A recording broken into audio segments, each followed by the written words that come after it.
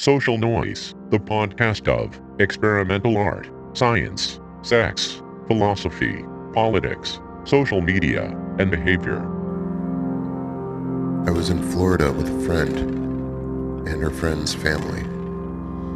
At their house, she had her marimba in the living room, where they asked me to play. The marimba was not a normal one. The top half was covered with papers and house decorations that I was clumsily trying to clear.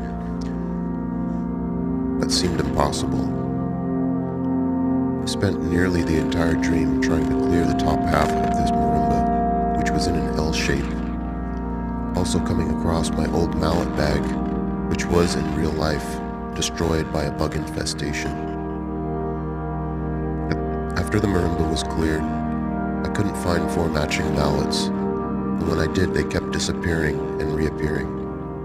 It became so frustrating that I left in a scurry into the next room and started to weep. Earlier in the dream, my friend was playing the marimba. It was in a normal shape. It was the most beautiful sounding instrument I had ever heard. Not like a normal marimba. Indescribable. I remember being shocked at the visual beauty of the light shining off of the wood bars. The sound and sight was stunning. She was playing some chords, very simple, but it was like harmonic microtonal chords, not possible on any marimba instrument.